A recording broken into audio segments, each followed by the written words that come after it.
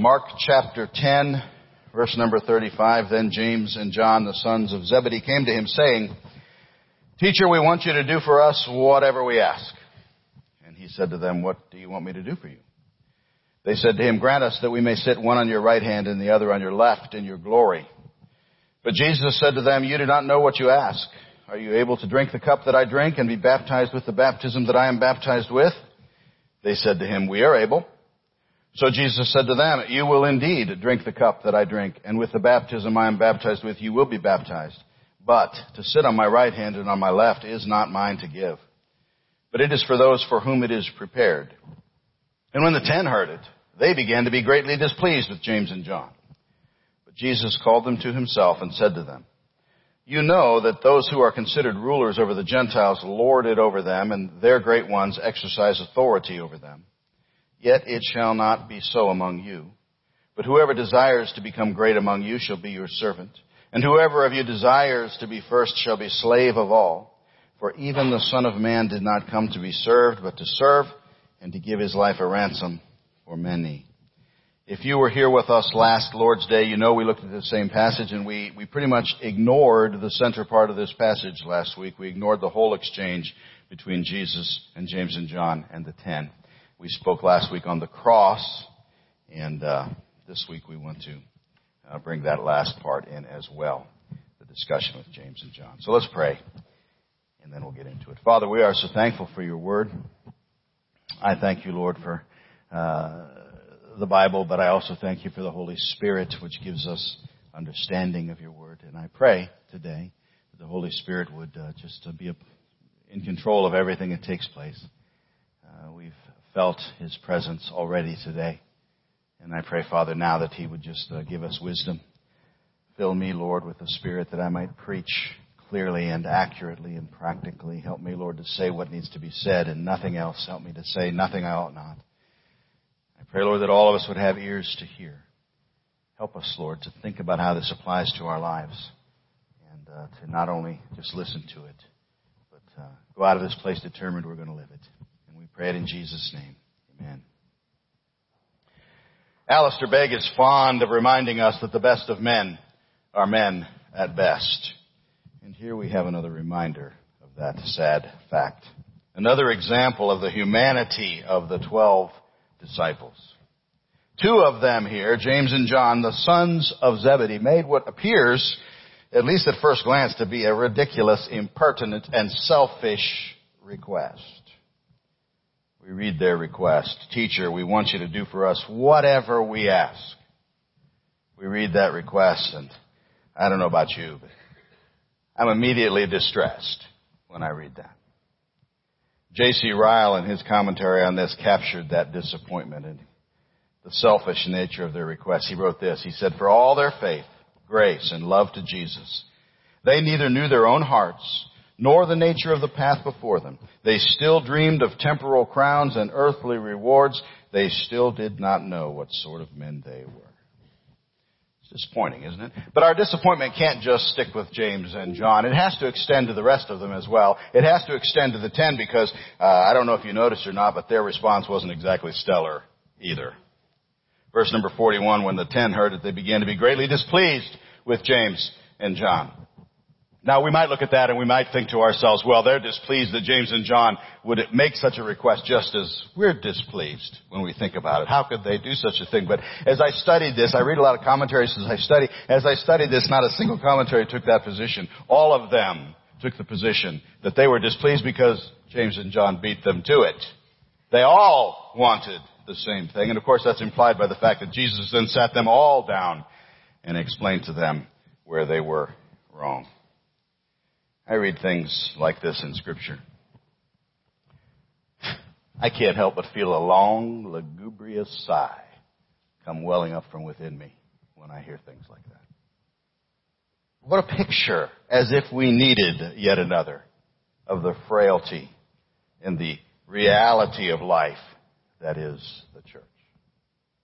I mean, think about this. We're all fallen and broken individuals. We're desperately in need of the cleansing and sanctifying work of the Holy Spirit in our life. These guys are a perfect picture of that.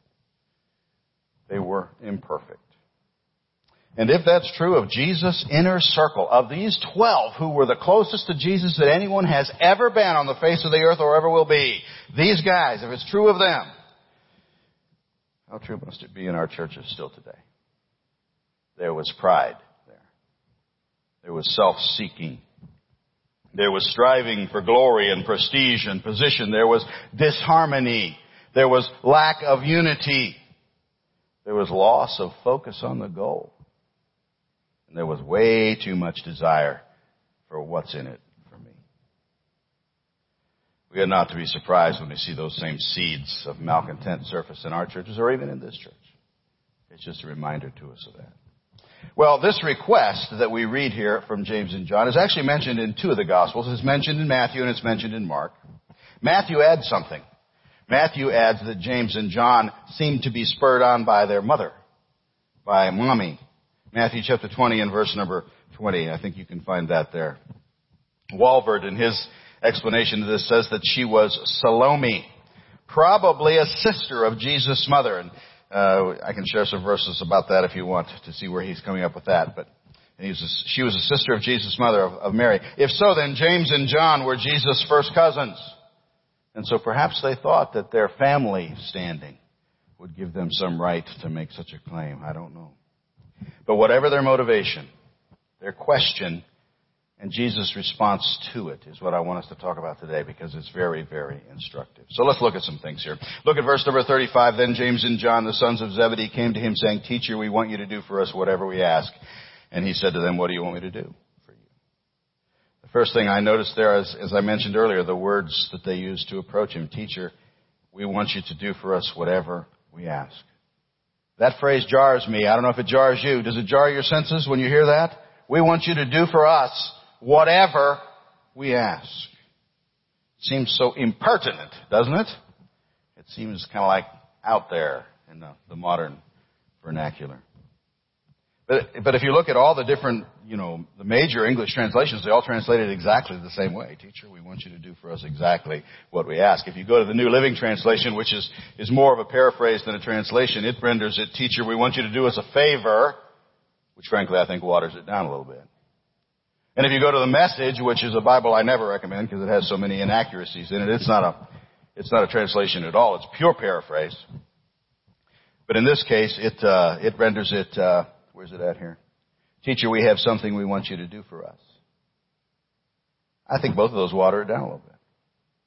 Think what they're asking. We want you to give us whatever we ask. We want, you give. That's what they're asking. Very, very simple. And what was their request? They wanted glory. We want to sit on the right hand and the left hand in your glory, in your kingdom. One man said in ancient royal courts, the persons chosen to sit in these positions near the king were those who were the most powerful people in his kingdom. And so these two disciples asked for equivalent chief positions in Jesus' court. They wanted glory, and they wanted honor, and they wanted prestige. They were seeking the highest positions of honor in the coming kingdom. This was no small request. It was a pretty big thing. And it would be easy for us to be put off by the selfishness, apparent selfishness, I should say, of the disciples. One man said, in the light of our Lord's announcement of his death, we have to be embarrassed and ashamed to read of James and John asking for thrones. How could they, and their mother, be so callous and selfish? He goes on to point out that Peter had responded to the first announcement of Jesus' death by arguing with Jesus. You remember that story? It's not going to be, Lord. And then when the second announcement of Jesus' death came out, the disciples responded by arguing among themselves over who was going to be the greatest. And now we see this. These men seem blind to the meaning of the cross, at least from our initial perspective. But one of the first things that I think we have to notice here is that Jesus did not rebuke the request. Do you find that interesting? I do. He didn't rebuke it. There was nothing wrong in asking something big from God. We're given multiple verses of the Scripture that encourages us to do that. And so once we see somebody actually do it, we get a little bit upset with them. But we ought not to, because the Bible tells us to ask big things from God. My life verse is Jeremiah 33:3, which says, Call unto me, and I will answer thee, and show thee great and mighty things that thou knowest not. But that's not the only verse. Matthew 7:7, ask and it will be given you. Seek and you will find. Knock and it will be open to you. John 14:14, if you ask anything in my name, I will do it. Hebrews chapter 4 and verse 16, let us therefore come boldly to the throne of grace that we may obtain mercy and find grace to help in time of need. There's nothing wrong with asking big things of our big God. Our sister Sandy back there is a frequent attender of our Wednesday night prayer meetings, which you all ought to be, by the way. Wednesday night prayer meetings are important. But one of the things that she always manages to work in, and I always love it when she does, and she worked it in this past Wednesday as well, she mentions the fact that our God is, in her words, large and in charge. I love that. And it's true. We worship and serve a big God, and He's big and can handle big requests. And so we ought not to hesitate to bring big things before Him. And Jesus did not rebuke their asking for something so seemingly out of line. And He did not rebuke their ambition. There was nothing wrong in wanting to be great in the kingdom of God. He didn't rebuke that. He explained that their understanding of greatness was not quite right. And He had to correct that a little bit. But He didn't rebuke it. Paul told Timothy, if a man desires the position of a bishop, he desires a good work. 1 Timothy 3:1.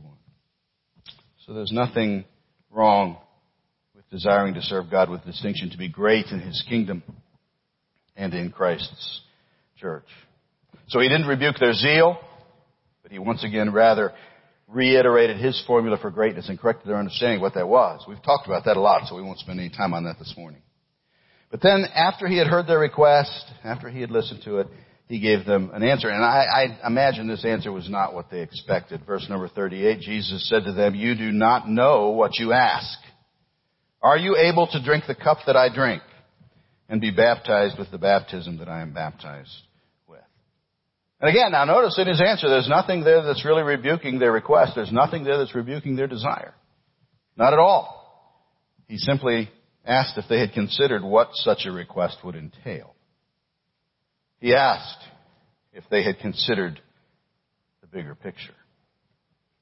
And He reminded them that greatness in serving Him has a greatness of cost associated with it. There's an old hymn, I don't think we've ever sung it here. I don't even know if it's in our hymn book, but it has a line in it that says, it pays to serve Jesus. It pays every day. It pays every step of the way.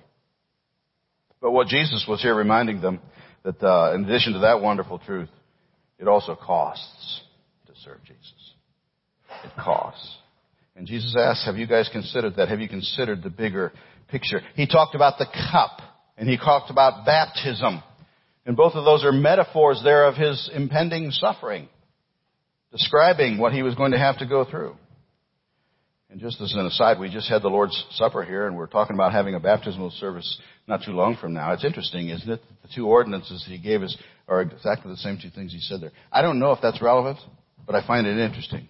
Somebody needs to study that out and tell me what you think, why He used those two particular things. But He asked James and John, He said, are you able and willing to go through that level of suffering?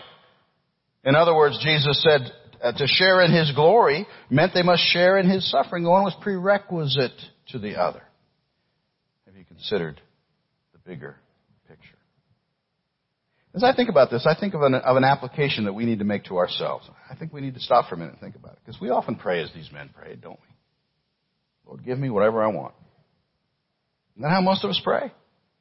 Those of you who do attend on Wednesday night know that's how most of us pray. Lord, give me whatever I want. And we are encouraged to pray, even like that. But how often do we consider the bigger picture? We pray for healing. Anytime we get sick or somebody is sick, we pray for healing. But what might God be trying to do through sickness? Even death. We pray for a particular job that we think we want. But what might God have in store for us in a completely different direction? You know, God who knows everything. We pray for friends and family to avoid or not have to endure suffering. We hate to see family and friends going through difficulties and trials. But what precious jewel might God be shining and polishing with the rough cloth of that trial? What dross might He be removing from the silver of their lives? Do we think about the bigger picture? I think it's an application we need to consider.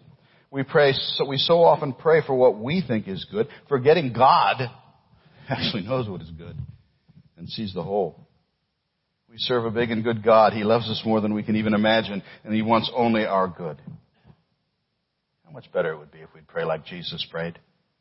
Not my will, but thine be done.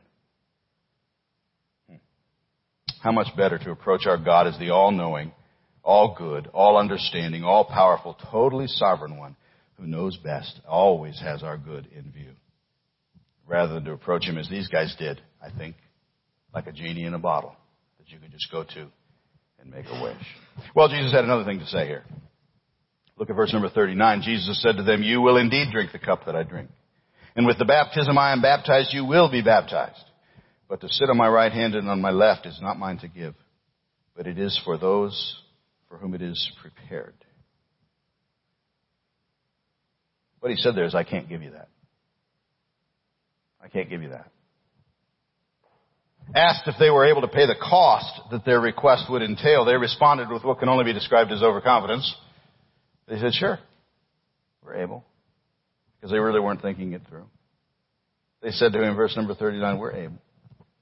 And Jesus agreed with them. He said, yeah, you're right. You will indeed pay that price. You will indeed drink from that cup. You will indeed be baptized with the baptism that I am baptized with. And they would and did drink from that cup of suffering and endure that baptism. James was the very first apostle to be martyred, Acts chapter 12. And I oftentimes wonder if because he sought this position of prestige, is that why he was the first one to go through that? I don't know if that's possible.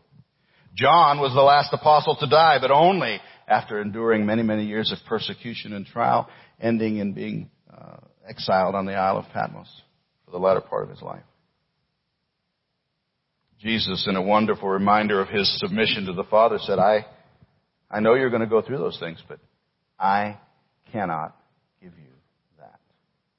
Only the Father can decide that. And so as I think about this, I think there's another application. Maybe I'm a little bit off the wall here, but I don't think so. I think there's another application. You know, there are times when God cannot, will not, or does not seem to answer our prayers. And sometimes, just as in the case here, it's because there's a larger plan that God has. And we don't see the bigger picture, but sometimes there's other reasons as well. God doesn't always answer our prayers. And we need to ask ourselves why sometimes. Sometimes the answer seems to be, I cannot give you that. The Bible is clear that there are some things that do hinder our prayers. Let me just share a few of them. And there are more than this, but let me just share a few. Psalm chapter 66 and verse 18, if I regard iniquity in my heart, the Lord will not hear. That tells us that cherishing sin in our lives hinders our prayers. God will not hear. It does not mean that if we just simply have sin in our life that He won't hear our prayers, because then He wouldn't hear any of our prayers, because we all have sin in our life. We cannot not sin. But that's not what that says. It says, if I regard iniquity in my heart. And that word regard might be better translated cherish. Some translations, I think, do translate it that way.